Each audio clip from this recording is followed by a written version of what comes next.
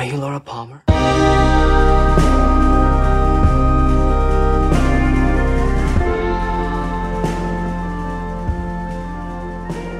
Hello, you're listening to the Lodger's Sordid Cinemas Twin Peaks podcast one more time. My name is Simon Howell, and as always, I'm joined by Kate Redebaum. Hey, everybody. Woo! We're sort of back. Briefly. Sort of. It's the return for us, and it's not. You're not getting 18 more hours out of us. Sorry. So yeah, we're back because. Okay, so here's the deal.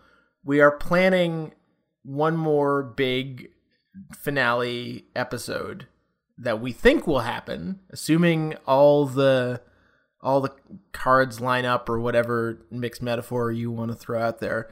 But in the meantime, CBS was nice enough to send us copies of The Return on Blu-ray. Yes. So thank you, CBS, for that. As someone who lives in, the bowels of academia and has to deal with the kind of general sort of incompetence and bureaucratic nightmareness that passes for day-to-day operations in academia, dealing with CBS was like a magical wonderland of people who are really good at their jobs and are very polite and are really lovely and wonderful. And so I just wanted to really give a shout out to, and it wasn't actually CBS, it was a publicity company that I believe was handling this Blu-ray release for CBS, but they were lovely, and so I really just wanted to make sure we really emphasized how great they were, and I really appreciate them sending us these sets, which I think is what you were going to say. Yeah, well, I mean, I look, would I have liked to have gotten it a couple of weeks before everybody else so that I could have gloated about it on social media? Yes. Instead, I ended up getting it on release day, which is, fine, especially considering apparently Amazon has run out or something. So a lot of people aren't going to be getting it until the week of Christmas or later, which is really bad. Yeah, especially for people who pre-ordered them and sort of, they did their due diligence of making sure they put their names down very early on and still aren't getting copies. And then apparently stores are sold out as well. This is a story I've heard in lots of places, which, on the one hand is really wonderful for the show. And I'm so glad that Twin Peaks is getting that kind of publicity, that it's Blu-rays and DVDs are selling out all over the place and they can't keep them in stock. That's awesome. But unfortunate for the poor people who didn't get copies. I did get my reviewer copy, maybe 3 or 4 days before Simon, which was good. I think the story was that the company that was making the Blu-rays, they literally did not have them physically produced until maybe a week before they were supposed to go out to stores. So it was a tight turnaround for everybody, but we did get an extra weekend. So Olivia and I thought to ourselves that we were going to spend all last weekend just powering through and doing an 18-hour rewatch. And this was our dream. We'd been holding off. We hadn't been letting ourselves rewatch old episodes on Showtime. We were we're going to wait till the Blu-rays come and we're just going to do a full weekend marathon. It's going to be amazing. And we're going to see all these things we'd never seen before.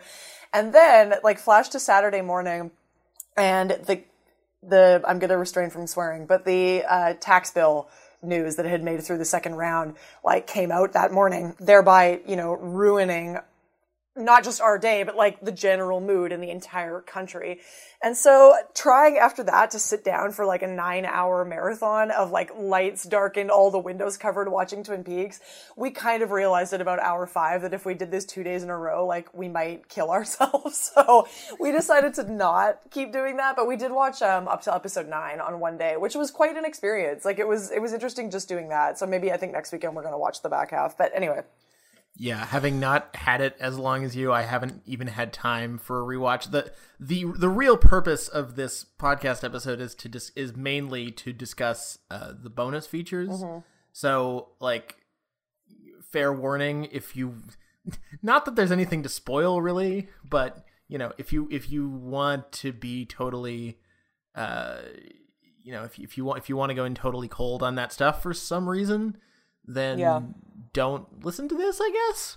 But some people might appreciate hearing about it in advance, and I think there's some interesting stuff to talk about in the documentary content, especially Before we got any further, I had to mention, because this happened well after we wrapped on the return episodes.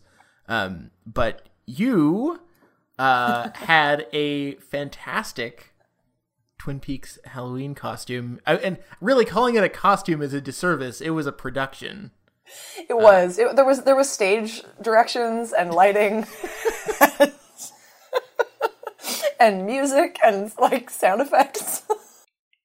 It was really something, and you very deservedly won the Twitter Twin Peaks Halloween costume contest, and none other than K-Mac himself slid into your DMs, which was magical. Yeah, that whole thing was totally bonkers, and I'm still very much enjoying all of it. It was lovely. So for people who didn't follow this when it happened, I had been planning a Twin Peaks Return themed Halloween party, for my friends in Cambridge who also like the Return, and basically just to subject a bunch of other people who aren't into the Return, just to subject them to a bunch of weird costumes, which was very exciting. So I had planned on making this kind of intense costume, and the costume was Nido, or I guess the eyeless woman, however you want to call her, or also Diane. Anyway, so I had been planning on making that costume, and then we also got the idea that we should try to make the evolution of the arm, like the tree with the head on it. And then this got sort of more and more extreme, and then we were like, okay, now I'm going to buy red fabric to try to make curtains, and I'm going to buy the black and white zigzag fabric and make this whole kind of set, which was very fun and a necessary distraction from the general drudgery that is applying for postdocs, which is its own level of misery, not knowing where we're going to have to move in 6 months and blah, blah, blah. So this was a necessary diversion from that. For 3 weekends, I worked on all of this stuff. But I didn't have any idea that there was this costume contest thing happening. I sort of only found out about it the night before or whatever. So got Olivia to take photos of it and put it up, and got really amazing, wonderful reactions from people online. And yes, a couple of days later, then Kyle MacLachlan chose it as the winner and wrote to me, and I got to have a very brief conversation with Kyle MacLachlan, which was lovely. I just said this is amazing, thank you so much, and he responded, and he was thank you. He was thank you for sticking with us, and I was oh no, it's just that to me had a kind of an odd ring. I was oh man, does it feel like people aren't sticking with you? I was I hope not. I was we should all be sticking with you. And I wrote back and I was watching The Return has been one of the great pleasures of my adult life, so no need to thank me for sticking with it, but anyway, it was great. And then maybe a week later, he sent, or his PR person sent a box full of stuff, which was the prize. And I'm going to try to remember all of it off the top of my head. There was a log pillow, which I think was one of the things they produced for the South by Southwest log party thing in advance of the show. So there was the log pillow. I got a mug that says "I am Dougie's Coffee" on it, and it is a really perfect replica of the one in the show, which is super awesome. There was a keychain that had the Great Northern, Coop's key room number on it, which was awesome. There was a print of a thing that I think Lynch drew that had sort of a pie and a log and some other Twin Peaks thing. A couple of t-shirts, and a Coop, little doll, one of those Funko Pop head doll things. So it was a pretty good haul of stuff. It was great. But certainly, that was great. The whole thing was insane though, Simon. I think the Instagram post when it finished, I haven't checked it lately, but it had 18,000 likes on it when it finished. Jesus. And on Twitter there were I don't know, a lot. I haven't checked what the Twitter number was. It wasn't as high as Instagram, but it was very high. And for the 2 weeks after, everywhere I went, I was running into people and meeting them at a conference in Toronto, and they were recognizing me from Twitter, which was super crazy. I've never had anything like that happen to me before. And people were I think I saw you on my Twitter feed. Are you this person? I was holy crap, that's terrifying. But anyway, it was amazing and lovely and a true highlight and very fun payoff to all of this Twin Peaks stuff. So shout out to Kyle MacLachlan for being rad and being really lovely to his fans. That rules. Everything about that rules. And you certainly earned it. I mean, I don't think I've ever spent more than 20 minutes on a Halloween costume. So serious props were due, and you got them. So it's one of the few times there hasn't been a lot of justice this year. So that was nice to see. That is nice. You're right about that. There's definitely not been a lot of justice. So probably hence why I felt the need to like shut myself away from the world and work on a costume for 3 weeks, because the world has been everything not is bad. a wonderful place lately. Exactly. Exactly. Anyway, things that aren't so bad. So since people might not get their grubby paws on this set for a couple of weeks in some cases, I just wanted to mention the packaging is pretty cool. The cover does what I hoped it would when I saw the design, which is that it splits open in the middle of middle of Dale's head, which is very cool. I'm not totally wild about the disc holder things. I would have preferred like these like they're just like cardboard sleeves really. Whereas like actual jewel case holdy things. I don't know what the technical term is. I don't know. Those would have been way preferable, but I mean, it's pretty snazzy, I gotta say. It is. I mean, I think like many people, I have some reservations about the cover art. I think it is improved once you are holding it in your hand and it slides open, and then there's actually a third image of Dougie Cooper behind it, so you get the 3 Coops as you open it up, and so that sort of improves it. But I do think very much that design of that cover reads to me like someone who is not a designer had a conceptual idea for what they wanted the cover to look like, and then it sort of got passed over to maybe a designer who was forced to work with that, rather than letting it be something that could have been a little more designed from the beginning. I just think there could have been a nicer way to do that. It to me, it's not the most aesthetically attractive cover, but it also isn't terrible, and it's also sort of like a very minor complaint. I mean, I think, as you say, Simon, I agree. I do think it would have been appreciated to have real sleeves. And for people who, again, aren't like Blu-ray nerds or DVD nerds, all this means is that if you have the cardboard sleeves, the disc moves around more in the pocket and it is much more likely to get scratched, whereas the jewel case ones actually hold it off of the background, so there's much less likelihood they're going to get kind of destroyed going forward. But whatever, we'll just have to take really good care of our prized possession. I'm going to try not to huck it across the room too much. I mean, really, my ideal, like, Blu-rays can't deliver my ultimate, like, my ideal Twin Peaks review experience, which would be like if I could somehow get every scene, like if I somehow had like an 8-disc changer and could just like play the entire series on shuffle, like not just the episodes but like the scenes, the sequences. And then just keep it on in my house all the time, like ambient music. That would be the ideal way to watch it. It would have also been nice. I'm assuming the retail version also doesn't include digital versions. This version didn't either, which is too bad. That would have been nice to have. But you know, we have 18, well, more like 27 hours of free entertainment, so I'm not going to complain. Yeah, no, it's true. I mean, and I get why they did that. I think probably at this point they're still fairly concerned about like piracy stuff. People will put all of this up online at some point. It'll get out there. But it's funny that you said that about the wanting to be able to shuffle things, because like when Olivia and I powered through the 9-hour replay, I have to admit, like, I was finding myself wishing that as well. And part of that was just that we haven't had enough time to sort of get the distance on the original watch of the show to have sort of a new experience going back to it. Like, Olivia and I were both finding that we weren't really able to see these sort of new connections, like watching it all in a row, because we were getting caught up in just like the ways we had thought about it the first time around, right? Like as these sort of individual parts. And I actually think like that ability to kind of shuffle the scenes a little bit would just be like amazingly wonderful. It would give you a really different sense of how things work together in the show. And I also don't think it would sort of be against what Lynch wants either. I mean, certainly some scenes you couldn't put in front of other ones, but I do really think there is a sense in which you could sort of pick and choose and move through the scenes differently, even on the Blu-ray sets. And it would give you just a new vantage point on the show as a whole without kind of like deteriorating its coherency or something in an interesting way. I don't know. Anyway.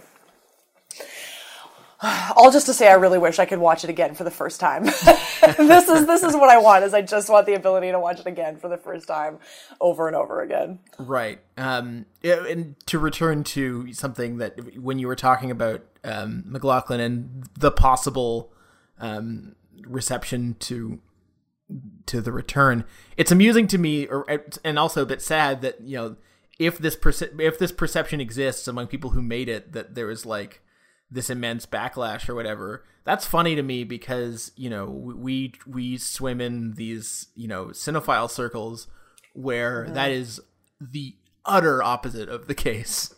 Mm-hmm. Like, where it's like so many of us have just like, this is the thing that gave us life this year. Yeah, exactly. This is like the most important thing that is going on, period, pretty much. I mean, for people who, well, maybe do we want to talk about this right now? So I'm going to just get it out of the way. Let's do it.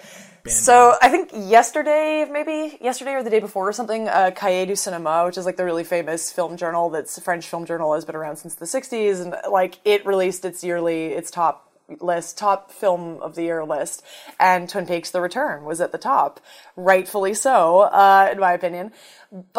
And this has been a thing all over the place. Lots of people have been putting it on their lists, whether they are talking about movies or television.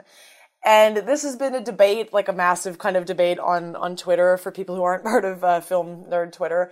There has been a lot of fighting amongst people about whether it is acceptable to put Twin Peaks: The Return on top like year-end movie lists because it is, you know, ostensibly a television show. And the amount of energy that's gotten expended on this debate on Twitter is quite something. I don't know. I was saying to Simon before this started, I have sympathy with television critics who feel a little territorial around the idea that like now that there's this television show that has sort of like has been taken up so universally as a kind of like beloved critical object that people feel like they can just take that away from television and name it film. I get why television critics might be a little apprehensive about that because, you know, there's a longer history of television not really being given the same like cultural credit, the same kind of cultural capital that films get. So I get their frustration around that. I do. But at the same time, these are also just like year-end lists that people are often just making for their own like fun a lot of the time, and it just seems to me that I'm not entirely sure why there has to be so much like anger and vehemence expended over this kind of stuff. I mean, the show is calling itself both a movie and a TV show, so I'm not really sure why critics can't do the same thing, especially when we live in an era when so many films that come out in the theater are also playing on Netflix that same day. Like, you know, it's just these boundaries are not quite what they used to be. And while I understand why people are very like passionate about it, I'm kind of agnostic. I'm like, I want to call it a movie and I want to call it a TV show. Like, I think it's both things. I think it should get credit as both. So, yeah. Yeah. I mean, I don't, my favorite response to all this is, I think it was Nick Pinkerton who tweeted about what he calls the Haberman rule. Which is that whenever anyone has a movies versus TV debate, he pulls up Jay Haberman's best of list from 1986. Have you seen this? No, I haven't. So in 1986, Haberman published his top 10 list in, I think, the Village Voice, and he put Game 6 of the World Series on it. That's amazing. And, you know, that was 31 years ago, so it's like we should have settled this by now. Yes, that is probably true. I don't know. I don't think that argument would work for every show. I mean, as TV critics have also pointed out, there are lots of television scenarios where the makers of the television show have been saying, oh, I'm actually making a mini movie, or this is like many movies, or so, you know, like that Lynch is not the first person to say that. That kind of rhetoric has been around before. But that being said, it's like, I think Twin Peaks is maybe slightly in a different category where it feels like it is actually doing that. I mean, it feels like it is both a television show and operating at the level of cinema. I don't think calling it cinema means that we're somehow exempting it from having an influence on television and playing a role in television and being television. I mean, I think it's both. I think that is what it is doing that's so radical, is showing that you could actually basically be operating at both levels at the same time. And I don't mean to degrade cinema. Like, of course, cinema, you need a theatrical experience, but I think it really says something that literally every cinephile I know would give their right arm to be able to watch The Return on a big screen. Like, Olivier and I would, I can't even tell you, like, what we would do to be able to make that happen. I have been talking to every theater person and film programmer I know, being like, when are you going to put this on a big screen? And of course, as people will tell you, it's tricky because, even though all of the people who are associated with The Return, like Sabrina Sutherland and Lynch and everybody, they are totally happy to have it play on a big screen. They want to have it play on big screens. But television rights and licensing are considerably more complicated than film licensing, because you often have like multiple companies who have stakes in a show and have money and need like approval and blah, blah, blah. So it's often much more difficult to show things like The Return on big screens, which is why it may not happen the way that people want it to happen. And also, like, you can thread all those loopholes, and then you still have to find a way to program 18 hours of content. Exactly, like, to exactly. exhibit that. I don't really talk to a lot of TV critics, but I would imagine that if I was still in those circles, my argument would be, or rather my frustration would be, you know, it wasn't a great television year, I don't think, to be perfectly honest, but... Yeah, well, except for Leftovers. Leftovers was Leftovers was great, and like Leftovers and Twin Peaks, and a lot of people have cited, especially the final episode of Nathan For You as well. Oh, Nathan For You, yeah, which was wonderful, and like a whole other case. But like, even among shows that are generally considered to be good or very good, there is a lot of homogeneity in terms of storytelling, in terms of there's not a lot of mold breaking going on, even like among shows that are like generally considered to be good or great. And like, so if a show comes along and really breaks the rules, and then like, you know, and then cinema tries to claim it, it's like, oh, it's like it's saying, you know, like the medium can only be this. It can only be this sort of connect the dots storytelling that we're getting from, you know, basic. I'm not going to be, you know, glib or dismissive and say everything else, but there's like, you know, there's a clear degree of separation here. Yeah. Which is fair enough. I think that makes sense. Yeah. So yeah, I guess we should talk about the actual set. Hey, we should do that. So let's do it. If you've looked, so like full disclosure, I know that we haven't gone through everything yet. I know that we haven't watched the Comic-Con panel, which I believe is moderated by Damon Lindelof. Yes, yeah, it is. I'm actually looking forward to that, but I didn't Me too. have time I am as well, yeah. Didn't have time to get to that because I was a little busy with the 4 hours and 51 minutes that which is really a lot. That makes up the 10-part documentary by Jason S., who shot The Art Life, which I actually still have not seen. Oh, he did? Well Jason S. shot The Art Life? I did not know that. Was he... Yep. Like, you just mean he was like the DP, or he wasn't the director, though, right? No, he was not. He literally shot it. He was... I will pull up the exact credit. He did... Oh, sorry, yeah, he did the cinematography on The Art Life. So now... Oh, I didn't know that, though. That's great. That is the major thing. There's also, of course, the 2 half-hour shorts that Richard Bamer shot that are, I believe, exclusive to the Blu-ray.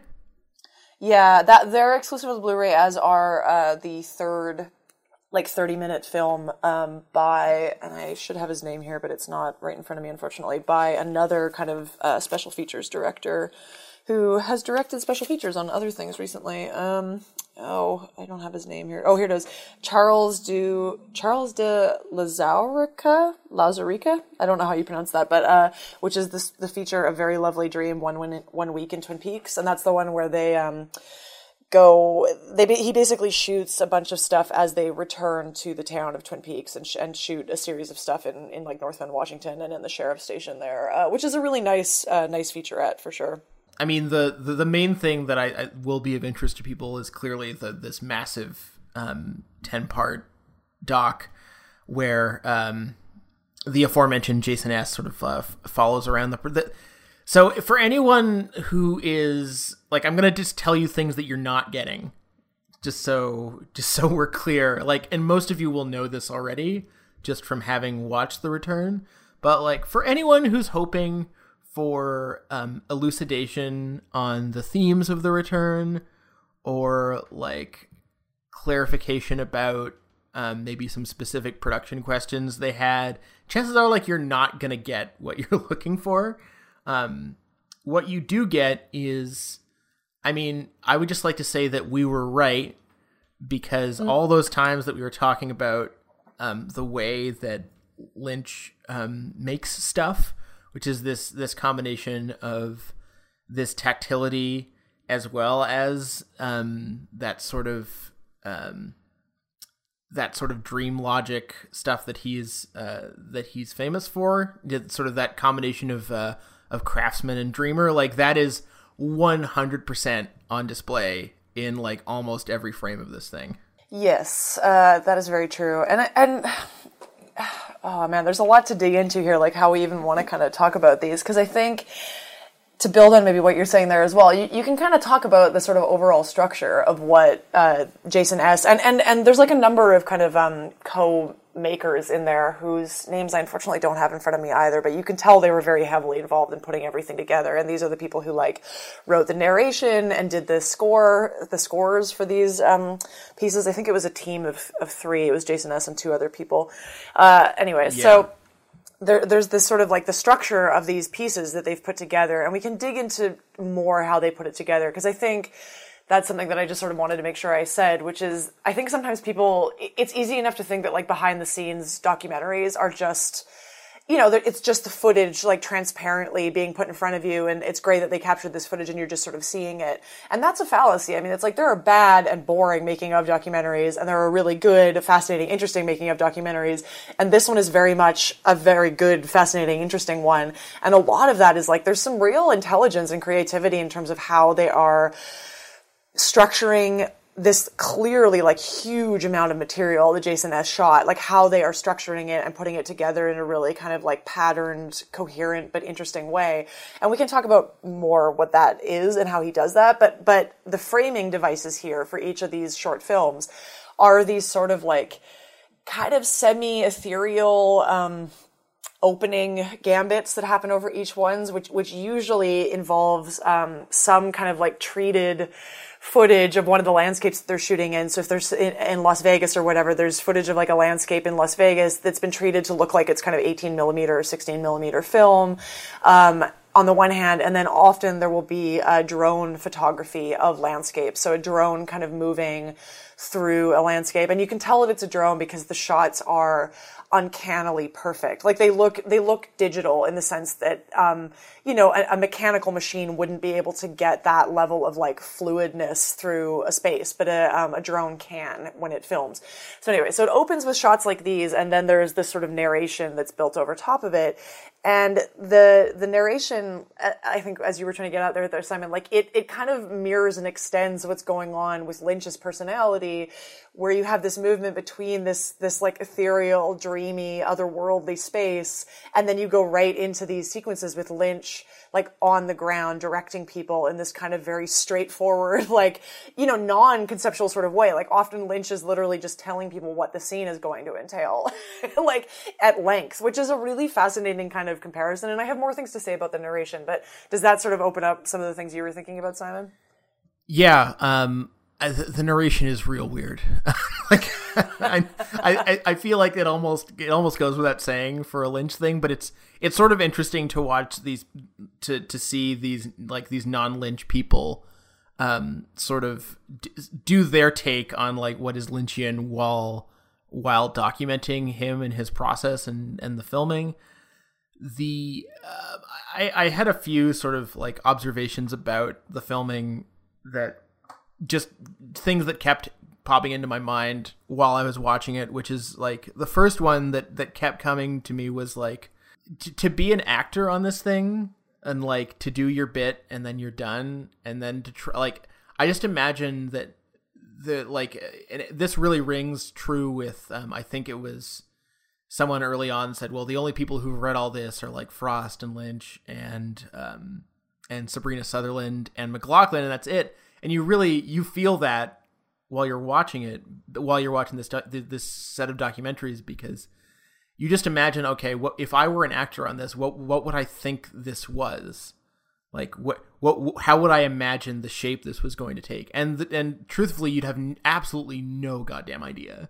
It's presented as this massive set of discrete environments and emotions and which I suppose is, true of a lot of projects, but because of the way this was just like this massive thing filmed in one go, and there are specific actors who they don't have a lot of time with, and there are stretches where Lynch is visibly frustrated with and audibly frustrated with the constraints of the production, which is interesting, and like I wasn't necessarily expecting to see in a DVD bonus feature. But anyway, I kept thinking about what it would be like to be like one of these people who's there for 2, 3, 4 scenes, and like what their perception of this process was like, and in a sense, like you almost long for those like conventional talking head segments that you would get in like sort of a more standard featurette, because I really want to know what they were thinking as this was all unfolding or not unfolding. Well, that's interesting too, because we started, when we got the set after we did our 9-hour rewatch, the impressions set, as they're called, this set of the Jason S. Films impressions. Those were the ones that we first started watching, and there is a really I wish I'd had time to watch them all twice, honestly, because there's a fascinating sense when you start watching them that, as you say, like there aren't talking heads, there isn't really any indication of like what you are going to get going forward. At a certain point, you start to figure out that like the structure that you're getting is what most of these are going to consist in, and so you can kind of settle into it. But all you're thinking is like, man, which actors are we going to get to see? Like, which scenes are we going to get to see? What are we going to get to see Lynch direct? Like there is a sense in which you're really caught up, like just wondering what these things are going to reveal to you. That it's for me, I got very focused on a lot of that, and so I feel like I missed some of the kind of like finer, nuanced details of these scenes that are unfolding in front of you. And I really am looking forward to going back and watching them again.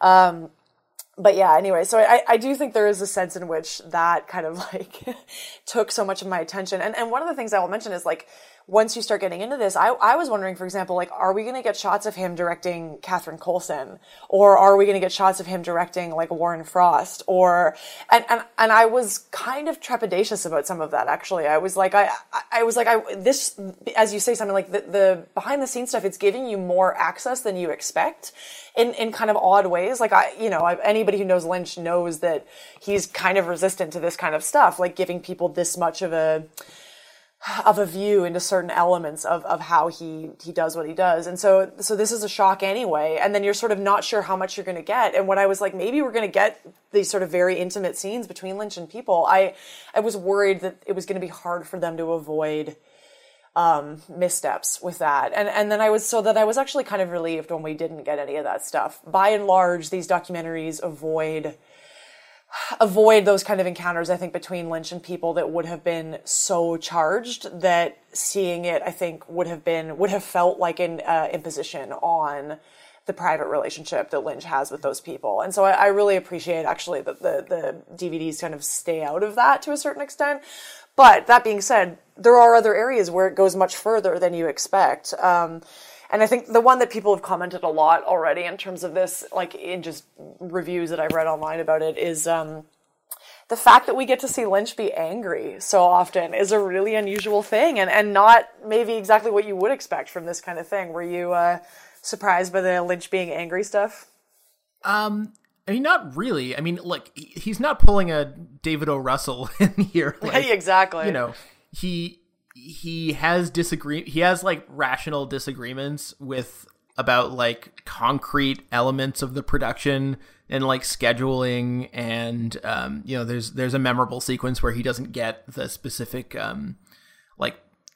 we know that it's not a plaster of Paris, because that's what he gets. It's called fix it all is what he wants. Fix it all, and he doesn't get it. Yeah, like that's quite memorable. But like there's really like honestly like his standards, like our standards of Lynch being mad like are probably not like they don't really rate on the Hollywood scale of like megalomaniacal directors of any kind.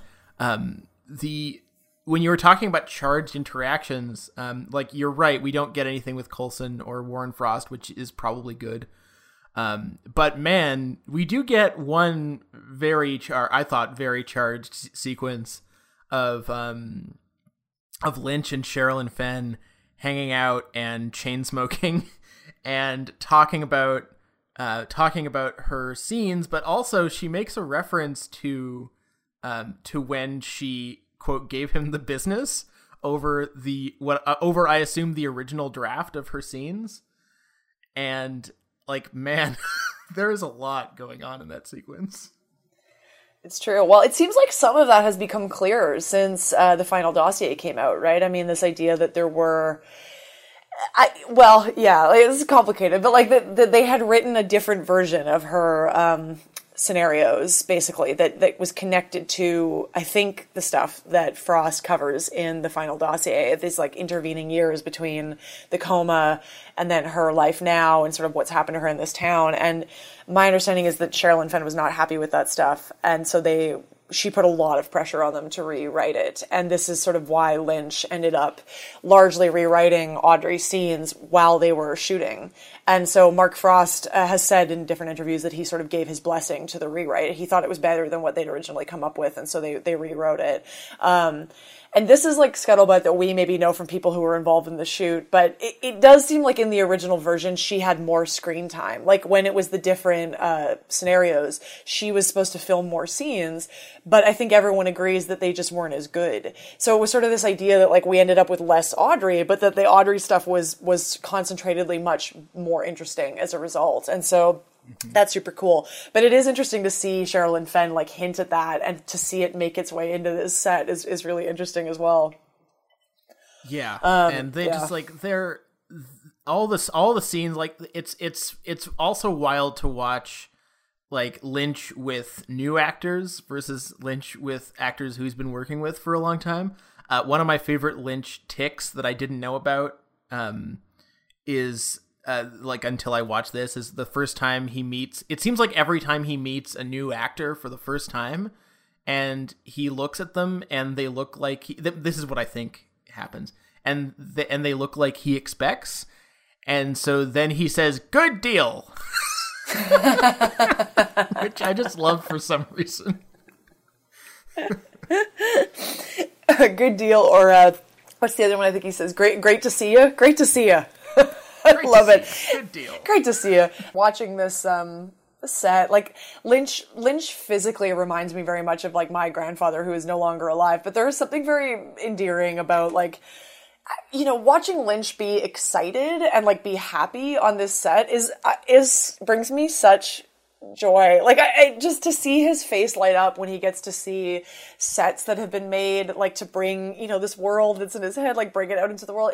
It's just gives me such joy. And like to see him be very happy to engage these like actors who are, you know, designed and wearing these outfits that he's chosen and everything. It just like, I love it. It makes me very happy to see him be excited or see him be very kind of like emotionally involved with sets, with scenes that he's directing. There are a couple of scenes that he's directing where he is emoting as much as the actors, if not more, like behind the video screen, which is kind of amazing. Like to watch Lynch be that intensely engaged with what's going on in front of the camera I just think it must be exhausting work. Like this direct, not just organizing a set like that, but being that kind of emotionally engaged and that on and that directive and that responsive for hours at a time. Like as you know, 70 years old, like it's impressive that Lynch is doing that at the pace and scale they were doing it with the show. So anyway. Yeah. And it's also interesting to watch him work in this mode where like clearly they have a lot to do and they don't have like,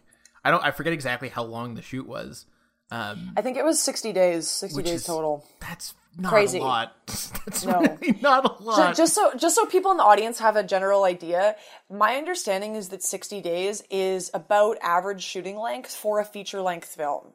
So for an hour and a half long film, you'd have 60 days. These guys had 60 days to produce 17 hours technically, but 18 hours of television, which is crazy. Like, that is crazy. And I think this is one of the other really fascinating things about these behind the scenes documentaries is, how much they reveal for, maybe fans who are fans and are watching these special features but weren't that engaged with all of the kind of behind the scenes money talk about what was going on here. And the idea that, when the show was given the green light to go up to 18 episodes from 9, they didn't get any extra money. It was the same budget as the 9 episode scenarios. So they're having to pay for everything. This is part of why the shoot had to be so tight. It was so that they would have money to cover all this stuff and pay all the actors and everybody that they needed to pay.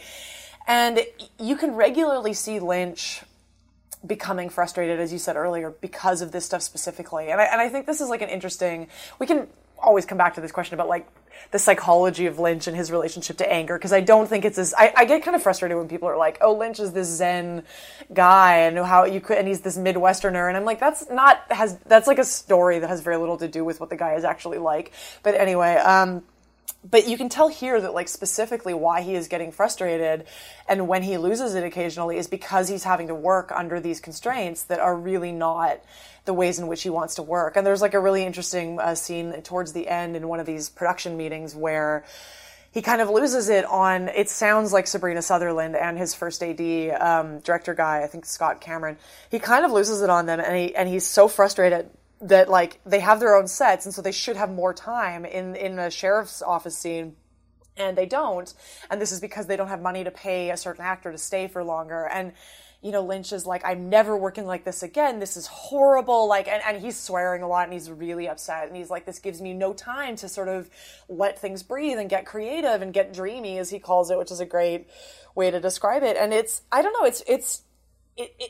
know. I found all of that very enlightening to think about how those kinds of frameworks are at play in, the aspects of the show that maybe people were less than thrilled with all the time. That there were certain scenes that did, where people were claiming things didn't feel 100% figured out, and maybe we can talk about this when we do our next episode with our guests or something. But there was a really fascinating point in the documentary here where Lynch hints at the fact that there is a scene in the sheriff's station that he still hasn't figured out, he doesn't know what to do with, he hasn't written it down yet, and he's been thinking about it forever, and he still hasn't been able to figure it out.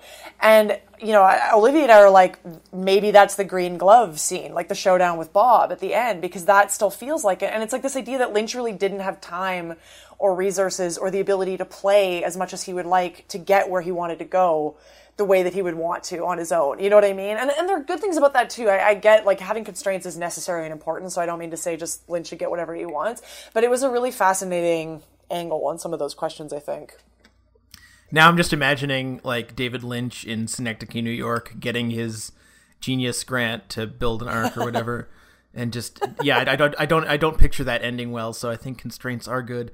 Yes. And speaking of constraints, there's another very specific stretch where it becomes clear that they're not going to have Miguel Ferrer for very long. I think they have a week with him. Mm-hmm. And it wasn't clear to me, was that a scheduling issue or was that a health issue? No, I don't think it was a health issue. They say explicitly that he had accepted a different role in another television show. And I think you could tell there was some anger maybe against him actually because he had done this. Not from Lynch, but you could tell there was rumblings among the crew or something. Right, so this is why Lynch is having to calm them down. And he specifically is I'm not recasting this. We're going to make it work. And that made me think about Krista Bell because she only appears once or twice in the 5 hours. But if Ferrer is only on set for a week, almost all of her scenes are with Albert. So that means that all those things we said before about how she's an inexperienced actor working for the first time in a Lynch production, and that's insane. Add to that the fact that she probably ended up having to do a lot of that in an extremely condensed time span. Just throwing that out there. It's true. And as well, the idea that with the tight shooting schedule, they just had less space for takes too. I mean, there are a couple of scenes where you get the sense that they are doing 2 takes for some of the stuff that they're shooting. And I think in some scenarios that's a good thing. In some scenarios it takes pressure off of actors who feel with the rise of digital shooting, it's like now can be common in some scenarios to have to do an insane number of takes for something. And like, there's a great scene where Michael Cera shows up for his thing as Wally Brando and I think this is in the Lauzarica documentary, and Lucy is saying, you could tell Cera like thought they were going to have to do sort of 10, 12 takes of his whole speech, and he goes through it once, and Lynch is like, Michael, do you have one more in you? And Michael was like, only one more? Like, yeah. And so he was thrilled that he only had to do 2 takes of this. Like, he was so happy. So there, it goes both ways. But I do think that this idea that you might get two to maybe not that many more takes for certain shots, like that would definitely affect a pace of an actor who's sort of learning to get their feet under them in this kind of scenario too, for sure. Yeah. What I also think is interesting is what's not in this. Like, this is a massive documentary project, and yet Mark Frost is like, does he even make an appearance? He does not really. You might be seeing him once or twice briefly in the Impressions ones. He shows up more in the other ones. He shows up in both the Beamer films and the Lauzarica one. He has a little bit of presence there, but he's not really in the Impressions ones at all. Yeah. Yeah. So there's not a lot of Frost. The docs are restricted to the shooting process, so we don't get any sense of what I would have loved to have seen. Some stuff with Dwayne Dunham dealing with like piecing this massive project together, and them working on the post effects and things like that. I would have loved more about the music supervision and like the Roadhouse and all that. So even with like this, something like 8-9 hours of bonus content, some of which, as I said, we haven't actually had a chance to watch yet, it still feels like it's barely scratching the surface of just like how this came together. No, it's totally true, and it's so funny to me that like you get to the end of the what is it, 4.5 hours or something of the 4 hours and 51 minutes according to my 4 hours and 51 thing, minutes of the Impressions one, and like I get to the end and I just was like, how like I'm like angry at it that there isn't more of it. There's something so funny about the idea of showing us so much of this this background process, and you're just left feeling at the end like, holy man, Jason S. must have so much more footage, and like, why can you not just give it all to me? I just want like perfect transcendental access to everything that happened, which is of course insane. But there is something very funny about. I think that's maybe worth pointing out. Like, I like that about those documentaries, that they don't use those kind of like formal conventions that pretend as if this behind the scenes thing is, quote, giving you everything you need to know about behind the scenes, as if it's giving you this kind of perfect access where everything is being wrapped up and packaged in like talking heads and in on-screen text that like tells you where things are and what the timeline is. You don't get any of that in this. So like you often feel like you're kind of being led into these like really gorgeous, amazing moments that are unfolding between Lynch and people, or really just fascinating moments. But you don't know where you are. Like, it's never clear when any of these things are really happening in relation to anything else. And you always, and this is something else that I really like formally about the Impression set, is that Jason S. will often really just train the camera on Lynch. And so you see Lynch's face, you see his reactions to other people, but you're often missing key information about who the other figures are in the room, like who Lynch is talking to, what else is happening. And there's a scene where like Lynch yells at people for being in a rehearsal space when he like doesn't want them there and he's annoyed that they're in there. And it seems like he yells at Peter Deming too. He's like, you shouldn't be in here either. And he like kicks his DP out of the room, but you can't be 100% sure because you can't tell who is off camera. But like, these kinds of things, it creates like a real spectatorial interest, I think. This idea that, again, these Impressions documentary, it refuses to give you the idea that you have perfect access to some behind the scenes thing. It feels very much like you have a limited but like, kind of irreplaceable viewpoint on it, I guess. Yeah. And there's also an interesting balance between, like, we get Lynch, sort of the taskmaster, the hands-on director who like really wants to produce certain effects in this very limited time, in effects in every sense.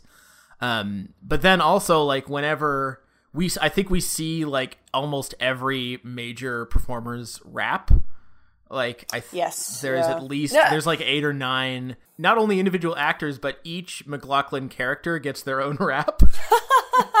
That was great. Oh, especially when it comes after McLaughlin's speech to Lynch at the end. You get like when McLaughlin gets his real rap, he gives this sort of speech to Lynch in front of a bunch of the crew, and like I'm not gonna lie, I got a little teary. It was a pretty affecting speech, and then you go to this kind of joke of David Lynch giving every character of McLaughlin's a rap, which was really funny. But anyway. Obviously, like you're never going to get, like you said, the complete picture, but I do think that, like, and I haven't seen The Art Life, so I can't speak to this, but I think you do get, if nothing else, you really do get a what seems to be a fairly complete idea of what it is like to work for Lynch and to work with him. At least on this kind of project where there are constraints, you get an impression of what he is like as a person who labors on film, which is cool. Which is like, and you might think you don't need 5 hours for that, but we disagree. Yeah, exactly. Well, and I think that's an important point to make too, is that I think you get a sense of what Lynch is like working on this kind of project in this thing. The way Lynch works, and this is one of the things that's so fascinating about him, is that like I think his modes are very different depending on what the constraints are like and what the environment is like. And if you watch, there's some really in-depth. I think it's quite long. I think it's like an hour and some. There's a really fascinating similarly making of thing on the Inland Empire DVD sets, where you see basically some of the same things we see here, but more so. Like for example, in the Return impression set, you get things like Lynch.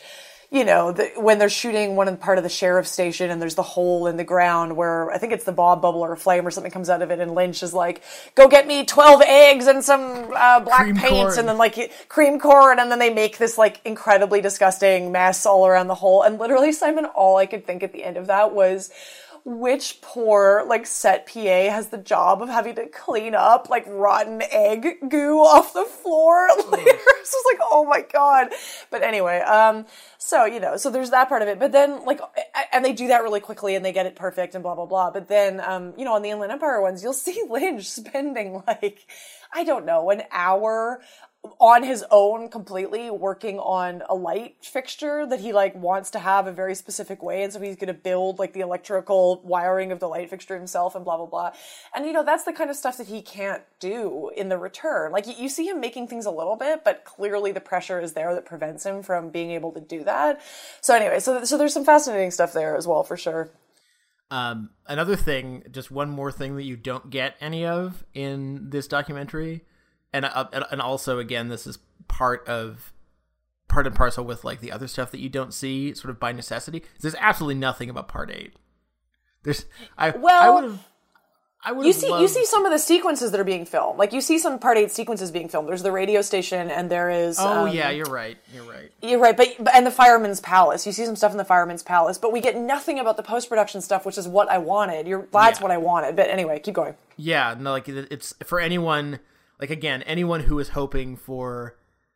I would have loved... There's a lot of stuff, even in, like, pre-production, that I would have loved. Like, people reacting to stuff. Just, like, getting script pages. Things like that. And just reckoning with what... Like, again, I could have used another... Like, ideally, I would have another 5-hour one for pre-production and another one for post-production. If I had that, I could stop complaining. I don't know. I feel like none of it would be enough. I feel like until I literally get to have been on the set, until someone can transport me back in time and put me on the set for the entire shoot, I will not be entirely satisfied. But I mean, and there are other things that we don't get here, right? Like there are many swaths of actors that we don't get involved in this at all. Like for example, Machkin Amick turns up once in the background. She's standing behind Lynch watching him direct something in the Red Room, but you don't see any of her sequences. We don't see like Amanda Seyfried, nothing with creepy white-faced dude, Steven, what's his name?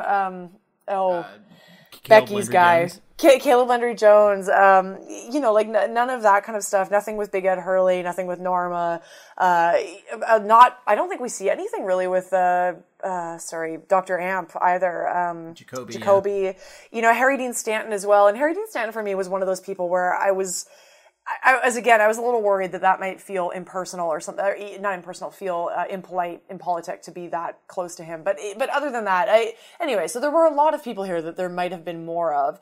And the other thing that I was kind of fascinated by was how little McLaughlin is actually in these impressions. Yeah, that's true. I had that thought about 3/4 of the way through. Yeah, like you're kind of expecting that because he's like literally he's in 30 to 80% of every episode that he is going to have a kind of lot of presence on these documentaries. And he's really not in very many of them. Like you see him kind of engaging with Lynch a little bit before and after scenes start, but there's almost no sequences of Lynch directing him intensively. But there is some of that in both the Beamer short and the Lazarenko one. You get some kind of extensive back and forth with McLaughlin there. But anyway, I just thought that was fascinating. Well, and also like the docs really center Lynch in all this, right? Yes. Like it's you get to see people like Sabrina Sutherland and his ADs, etc., sort of on the periphery. But like it's almost a joke in the documentary where in the narration they're talking about they briefly talk about Sabrina and they're like, what does she do? it's almost a joke because we really don't get a good sense of her job, which is clearly like extremely important and like that she's obviously like working her ass off behind the scenes. Yeah. But we really don't get to see a lot of that, and that's true of basically of like the vast majority of his collaborators. Yeah, that is true. I mean, I think you get surprisingly maybe a bit of a sense of the first AD's job. I think the first AD actually comes out as like pretty present here in terms of basically having to be the one that like helps get Lynch's vision out into the world according to the constraints of what's going on. And I think this is sort of fascinating too, again, to talk about like the way that this Jason S. guy and his collaborators structure the overall sense of these documentaries, which is that, again, it opens with the kind of dreamy narration stuff, and then we will go into like longish sequences of Lynch directing individuals, and these are often intercut with snippets from a production meeting, and it's difficult to tell, like, you know, Olivier's guess was this was just one long production meeting that had happened early on in the shoot, like, you know, maybe weeks before or often than what we're seeing later. But like, so this is one long prolonged thing where they're going through the script, basically scene by scene and setting up the shooting schedule and figuring out how many days can be given to which types of shoots and like how many pages of the scene for blah, blah, blah, whatever. So they're figuring all this stuff out, and it's quite fascinating because, again, the camera's trained on Lynch through all of it. And it serves a kind of basic informational purpose for the documentary. So Lynch will be saying, you know, oh, we need to do this scene here, and this is what happens in this scene, and then we go watch him direct it. So there's that kind of element of it. But there is also the element in which, you know, this is Lynch sort of pushing out what he would just like to have things, how he would like things to go. And then almost inevitably you get Sabrina Sutherland and the first AD being like, well, we actually can't shoot that many days there, or we actually can't have that set at that specific time, or we have to remember that Jennifer Jason Leigh has to leave. And like, there's just something really fascinating there about like them kind of having to be these sort of necessary constraints on him, and like often having to take the brunt of Lynch's anger about certain things. I don't know. I found all of that like quite fascinating. Yeah. And again, like, I don't want to overstate the anger aspect, because like it's a lot of the frustrations to me like seemed pretty reasonable, considering like the ambition of the project versus like the incredibly modest amount of resources they clearly had to work with.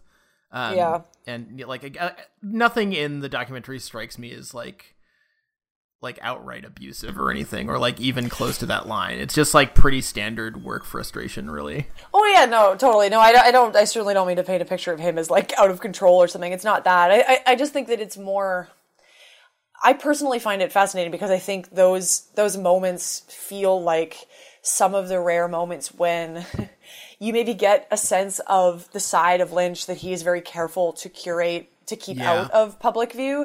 And so for me, I actually find that really fascinating. Like he, you know, we all have this picture of him as this sort of like, again, the kind of Midwesterner guy who's very polite and like very happy and very like enthusiastic and sort of childlike in certain scenarios and wants to make things a certain way and is very excited about it. That's like a pretty common understanding of him. What I find fascinating is when you get a scene like when they're shooting the, Robert Nepper and Candy scene where she hits him with the remote control, which is hilarious to watch them film that. But she hits him with the remote control. And they're behind, you see Lynch directing this through the video set, and behind him there is again what you're guessing is Sabrina Sutherland and the first AD, and somebody says something like, well, do you want to get a close-up? And somebody else says, yeah, we should definitely get a close-up. And I think it's Sabrina Sutherland says something like, well, yeah, that way, we could make the scene shorter. Like, and Lynch just yeah. Right? Like he catches this and he goes from being seemingly kind of mellow, although probably very focused, seemingly mellow, into he is really angry about this idea that people are trying to sort of manage this process away from away from being challenging, basically. He's I'm not going to repeat the line for line because he swears very heavily in it, but he's like, who gives a, blanking blank about how long the scene is? Stop trying to make that a thing. I don't care and you shouldn't care either. And it's you're really clearly getting a window into Lynch's maybe unfiltered thoughts about how people should be reacting to these long scenes that he presents to them in a way that I think is very different than you get in a Lynch interview or something. Yeah, and that sequence, watching him film that is the clearest example of what Lynch brings to the table, I think, because having seen it, we know how that scene turns out, and it's one of the most effective and funniest uses of this sort of prolonged moment in the entire show. So he's right. He is correct. He's correct to be suspicious about how the scene is being handled, and ultimately he's vindicated. People might not feel that way about every single production choice as it turned out, but I think that one was definitely unassailable. Hey, remember when we said we weren't going to get an hour out of this? I know, and I have at least one or two more points I want to make, but the stuff I kind of wanted to talk about was more generally the Jason S. and the other people's work in terms of structuring stuff here overall. So do we have any other stuff we want to cover about Lynch and what we see in the shoot itself? No, I think you're dead on about how this, and again, it's interesting to me that that this is included in the set, mm-hmm. and this stuff that runs counter to Lynch the brand or whatever. Lynch the guy who sells you coffee and stuff. Yeah. This is not we there's an early sequence where, and I think it's in the impressions where Jerry Horn, what's the actor's name anyway? Where he's playing him an Irish folk ditty, and they're just hanging out and just having a really blissed out time, and that's you kind of get early on you kind of get the Lynch you're expecting, and then very mm-hmm. very quickly that facade or whatever, or that not a facade because that's totally genuine as well, but you feel it seems like you're gonna get Zen Lynch for 5 hours, and then mm-hmm. that's totally not how it happens, and I wonder if that was also somewhat on purpose. Yeah, maybe. And there's also something fascinating, too, I found in the first sort of bunch of hours watching this about how there's a really interesting way in which these documentaries maybe work, again, against a certain kind of mythos of Lynch as the director, but then ultimately maybe serve to reinforce it in the sense that there's all of these kind of stories about Lynch that circulate out in the world of his way of directing, and these kind of amazing, sort of insane, eccentric directions that he'll give to people, and these become stories, right? About, Renette Pulaski saying that he told her to walk like a broken doll, and those kinds of things, right? And these become these sort of famous things. And so you imagine, you kind of build up this idea in your head of Lynch is this sort of mystical figure on set who's giving people these strange sayings, and it's all just this strange stuff. But then he's no, you're really mad in this scene. Yeah, exactly. And then you watch these scenarios, and it's actually really straightforward a lot of the time. His engagement with people, it's kind of hilariously straightforward. The first bunch of these hours of things, it's him literally just saying to people, first you go here, and then you stand here, and then you say this, and then this door opens, and then you go here, and then you go here. This is what a lot of the kind of directing is. And so that's fascinating. Again, what becomes clearer when you watch further into it is that often, he will give people these sort of very blank directions at the beginning, and then once they start shooting, Lynch will be off set, directing them through a megaphone. And that's often where like it feels like more of the kind of sculpting of the performance comes in, and Lynch will step in and be like, no, actually you should be hitting this line harder, you should be moving your hand here at this time. And that was fascinating to watch Lynch direct people like at that specific of a level. Because again, you hear so much about how he's so great with actors and he works so well with actors, and like I'm not sure I was expecting that to necessarily translate to Lynch literally telling actors like which lines, like which syllables to hit harder in different lines. That was all fascinating. So that was super interesting. Yeah, and like the two other things, specific things I wanted to mention is there's a great little scene where he's sitting down with Nepper and Belushi, and like Nepper especially, who just seems like such a nice dude, is like they're like sort of excitedly discussing like they were like off somewhere talking about what they think their character's backstory was like. And like you just kind of get the sense that like this isn't really Lynch's bag. Like he does engage with them and he's friendly with them, but like it feels weird to have actors talk to him about like what they think the character background is, because like it just feels alien to the process, and it's like not a natural mesh. The other thing I wanted to mention is like one of my other favorite moments of direction also involves Belushi in the sheriff's station, when Belushi is just like utterly flabbergasted by whatever is supposed to be happening, and so Lynch is just like, you're very confused. He's like, oh, so like now? He's like, yeah. Exactly, just like real life. Yeah, no, that was pretty great. It's true. Man, I actually feel like if we would probably just let ourselves talk forever about all this stuff that I'm so fascinated with and all of this. But the one last thing I wanted to point out that was kind of fascinating, a kind of fascinating revelation watching this, like the on-set documentary stuff, was that you get a sense of like certain things that I had assumed were CGI actually being real, like in the show that they were filming, which is amazing. So for example, the set towards the end when now I'm blanking on when this happens. Maybe it's early on. I'm losing my mind. Where is the scene in the scenario in the season where we're in the red room and the curtains blow back and there's the white horse? That's early on, right? It's like in the first 2 episodes. So anyway, so when that scene happens and the curtains blow back and there's the white horse and the floor seems to go off for infinity, to me, I just was like, oh, well, that's all CGI. Like they just CGI'd that whole scene. Totally not true. The white horse is CGI. Everything else is real. They actually created a soundstage set that big that the floor like goes into shadow and the curtains blow back and it looks like it's sort of eternity or infinity or whatever, but it really just was a real soundstage. And I don't know, things like that. It was fascinating to see that. It was fascinating to see Lynch in I think it's maybe the Lazareca run or one of the Beamer ones where they're filming Cheryl Lee and her kind of like exit from the red room in the early episodes where she's zoomed up out of the camera. And at first it wasn't that, like she wasn't being sort of zoomed up off screen. She was supposed to kind of disappear down on this like sort of like elevator thing that's going down. And Lynch hates it and like comes up with on set the idea that she should be going up into the air. Then they want to try to put her in a harness, but they don't have the right like stunt people and equipment, so they can't. And then it sort of drops off. You don't see what happens, but clearly Lynch then took that and went to post-production and figured out a way to kind of zoom her up through CGI, which I don't know. I just found all of that fascinating to see this like thought process happening kind of materially as they're shooting was amazing. You had some other things you wanted to say about sort of the form of the documentary? Yes, yeah, and then we should probably start to wrap up. But the last couple of things I wanted to say about this was I wanted to point out some things that I thought the director of it deserved credit for. One was he's doing some really fascinating stuff, particularly in the early half of the Impression stuff, with like sound editing and the way that he's actually putting together the footage of Lynch that I thought was quite smart.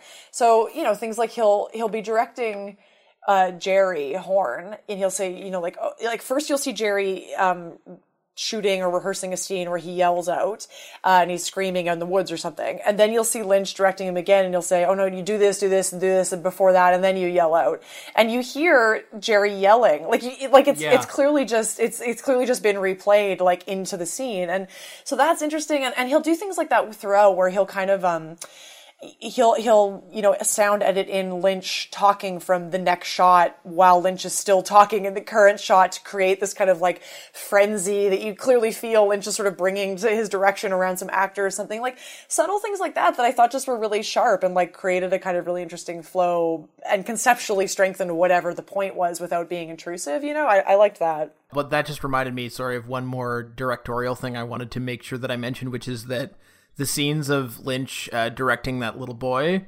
were so great. Like the way he just like talks him through like the stuff that could be scary or stressful. It's just like that should probably be like shown in directing classes on how to deal with kids. It is true, although then there's kind of a hilarious counterpoint when they're trying to film the scene in the FBI station where the FBI people have brought in the wrong family, and there's the 3 little kids that are like screaming, and you get like 5 minutes of Lynch trying to get these like 2-year-old kids to roll around in exactly the right way while making the exact right noise. And like Lynch keeps his cool, he doesn't lose his cool, but it is pretty funny watching Lynch trying to direct these like 2-year-olds. It's kind of amazing. But anyway, no, so the last thing I wanted to say about the structure stuff was I feel like we should maybe acknowledge a little more of these sort of like opening kind of like ethereal narration sequences and how they relate to what's going on. So, I will admit, like when they first started and they first began, I wasn't so crazy about them at first. Like I think as you kind of intimated there at the beginning, Simon, like it feels a little bit like people trying to sort of operate like Lynch, or like that they're sort of trying to do this kind of quote Lynchian thing, and it maybe doesn't always feel like it exactly works or something, or it feels like too obvious or something in what it's trying to do, and it didn't feel like, to me, I was like, I don't know if this is really going to be that great. But I will say it like kind of grew on me, and part of it is I think I need to go back and watch them again. Like maybe the first time through, you're so focused on just getting to the production footage that you just are like, what is this? Like get to the production footage. So I will say that I want to go back and watch them again. But I will say that what I liked about it, like part of what grew on me about it was I had to get over what was maybe, I don't want to say unfortunate, but like a kind of a hilarious choice of having this person with the German accent read the narration, because it's inevitable that it sounds like Herzog. Like I can't help it. It's like you have somebody making this kind of like, these like, oh, we are in the jungle and everything is strange. And it's like, of course it sounds like Herzog. It's like, it's impossible that people are not making that connection. And so for me, that felt a little odd. I mean, I was like, maybe this is on purpose. Like Lynch and Herzog are basically contemporaries. They know each other. Like I was like, maybe this is purposeful. Couldn't really tell.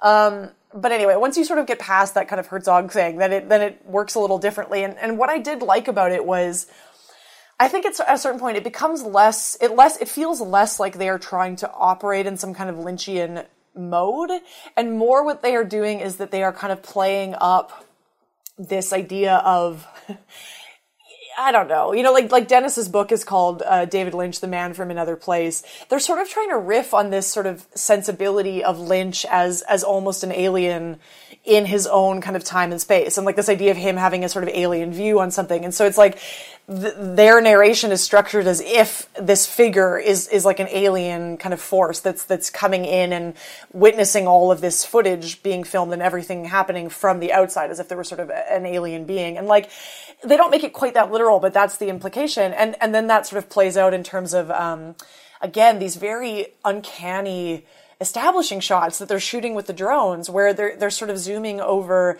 either cityscapes that are made very unfamiliar by being shot directly from overhead, or landscape sequences where, again, the kind of static nature of the moving camera is so strange and weird. And I like this idea that like what they're trying to, they're operating the same level of like, making present day America strange in the way that The Return, I think, really does. And I actually thought I thought that worked very well in terms of what they were doing. And like, I thought it was a good extension of an idea of what the show is after, rather than just trying to mimic Lynch or trying to be like Lynch or something. So I liked that. I don't know. Does that strike you as reasonable? I like your explanation of it. I'm not sure that the execution was always there. And again, some of the specific choices were like a little bit out there, but mind you, I have to say I was distracted for a lot of what you just said, because I was imagining what a Herzog doc about Lynch would be like. And like they've, I believe that he had some involvement with My Son, What Have You Done? Didn't he produce it? He did. He produced it. Yeah, he produced it. Yeah. People haven't seen My Son, What Have You Done? You should go watch it. Or also, if people really like The Return, they should definitely seek out Herzog's Bad Lieutenant, Bad Lieutenant, New Orleans, Port of Call, or whatever the full title is. They should absolutely seek that out, because this is just occurring to me right now, but that is maybe one of the few things that I think actually operates at a similar level to The Return. There's some really fascinating formal comparison stuff between Bad Lieutenant and The Return that we should probably talk about later. Yeah. Has anyone ever written about that period of Herzog versus this period of Lynch? Because there's like a lot of overlap there that hadn't even really occurred to me until just now, like these last few seconds. Yeah, exactly. Me as well. No, I had not thought of that. My son, What Have You Done? Has some similarities too to this kind of Lynch stuff as well. There's definitely some crossover, even in terms of like production style and schedule and shoots and everything too. There's some similarity there. No, this is fascinating. Yeah. Anyway, I have a quick story about My Son, What Have You Done? Which is that I saw it. So the first TIFF that I went to was that year. And I went to a Midnight Madness screening of this horrifically terrible movie that I won't name here because it's needless slander, but it was like one of the worst movies I've ever seen. Okay. And I didn't get back to where I was staying until probably about 3 a.m. And that's probably more like 4. And so I had a morning press screening of My Son, What Have You Done? The next day at like 8. So I got maybe 2.5 hours of sleep, and I schlepped over to this press screening. And if you've seen My Son, What Have You Done? That is not like, it's not a movie that you want to be taking like power naps during. I have a story to follow this up when you're done, Simon. So keep going, because this is perfect. This is too great. Anyway, keep going. Because like, I'm sure you remember the sequence with Vern Troyer in the woods, like, or by the whatever. No. I just sweared. Sorry. Oops. Yes, I do vaguely remember that. Okay, keep going. Yep. Yeah. So at a certain point, I did start to like nod off a bit, and when I woke up, it was a smack dab in the middle of that sequence, and I thought I was losing my mind. My story is actually hilariously similar. So when My Son, What Have You Done? Played at Telluride, we on the opening night of the festival, sometimes they'll show like staff films on the opening night, so that we aren't trying to like get into the same films as all of the rich people basically are trying to get into. And on that opening night, they showed staff some film, like there was some early film first. But then the idea was that there was going to be like a double header, and we were going to watch My Son, What Have You Done? Afterwards. But we were waiting for Herzog to introduce it, and he was like tied up, and he'd been delayed leaving Venice or something, so he didn't get there till quite late. And then he got there and did this introduction, and it was like long, but who cares, because it's Herzog, so it's great. But the film didn't actually start until, I don't know, midnight. Like, it was supposed to start earlier, and it didn't start till like midnight, so it was super late. Everyone, the staff have been killing themselves all day, running around getting this festival going, blah, blah, blah. And I remember the film starts, and it was like a joke. It was like the lights go down, the lights come up on the screen, and I turn around, and everyone in the whole theater is fast asleep. Like 500 people had immediately fallen asleep during the screening of What Have You Done? And I like held out a little longer than everyone else, but as you say, I basically slept off and on through the whole thing. And that movie is not a movie that you want to be waking up in the middle of and like out of a dream. And you're like, oh my God, is that an ostrich and Michael Shannon and like, I don't know, a cliff and Willem Dafoe? Like it's crazy. And like, but anyway. even if you're completely lucid, like the line readings make you feel like, why is this? And Grace Zabriskie's in it too, right? Grace Zabriskie plays his mother. Oh man, there's some good stuff in here. Now I really want to go back and watch both of those again, like next to The Return. I really want to do that. Well, maybe when we have our next guests on, we could suggest that or something, or we could have watched them. Sorry for that, like long tangent that won't be of interest to like, if you're not one of the 7 people who watched My Son, What Have You Done? without falling asleep for some portion of it.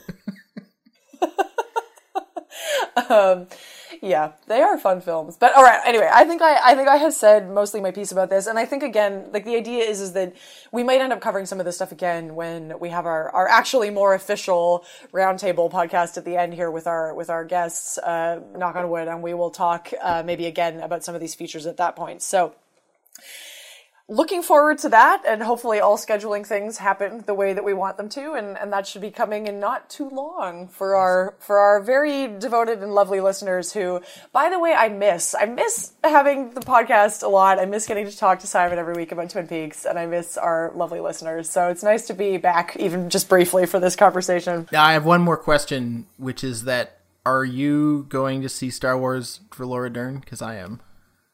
I think I'm going to see Star Wars because Olivier works for a company of nerds and they rent out a theater and show it to the staff. So we're going to go for that because it's free. But I will be very glad to see Laura Dern, who, by the way, is like getting all of this awesome attention right now that I'm very happy about. They're about to do a full retrospective of Laura Dern, or maybe not full, but a big retrospective of Laura Dern cinema at Lincoln Center in New York. She's going to be there. There was a theater in Boston that just did a big retrospective of Laura Dern stuff. She's like getting all of the good responses that Laura Dern should be getting because she's amazing.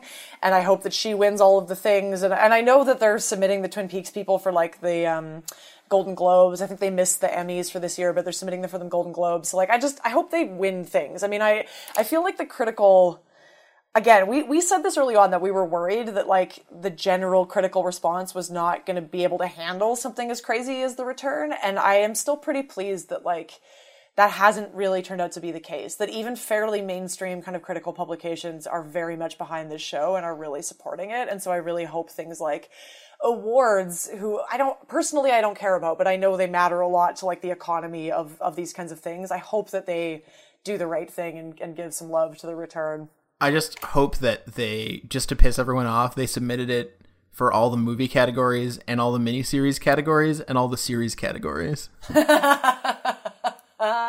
That would be awesome. In my dream world, David Lynch wins a Golden Globe for Best Supporting Actor. Yes!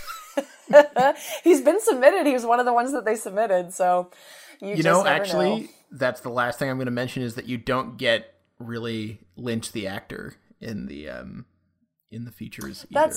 That's true. You don't get as much of that as one might like, but I don't know, it's true. Well, we just have to keep watching The Return.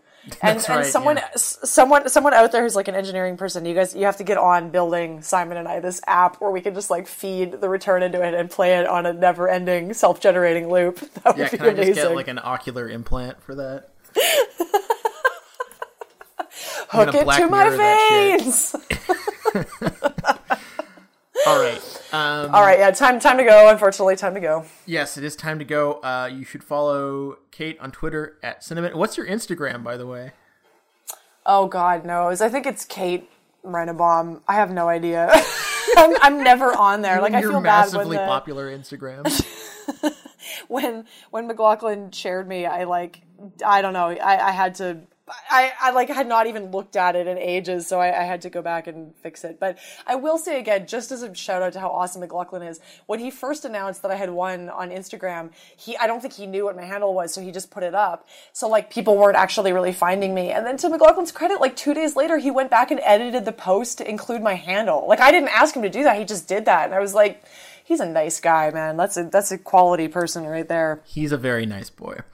Indeed. So yeah, you can find me on Twitter if you want, at Hollow Minds, and that's it. Check out Sorted Cinema, who are hosting us graciously as always. We're going to be putting up our lists, end of year lists soon. So I know I don't actually like lists, but everyone else does. So I guess there'll be some of those soon. I'm going to have to start putting together a film ballot, which is frustrating. But anyway, so as we've said, we do have one more plan. Don't expect it till the new year.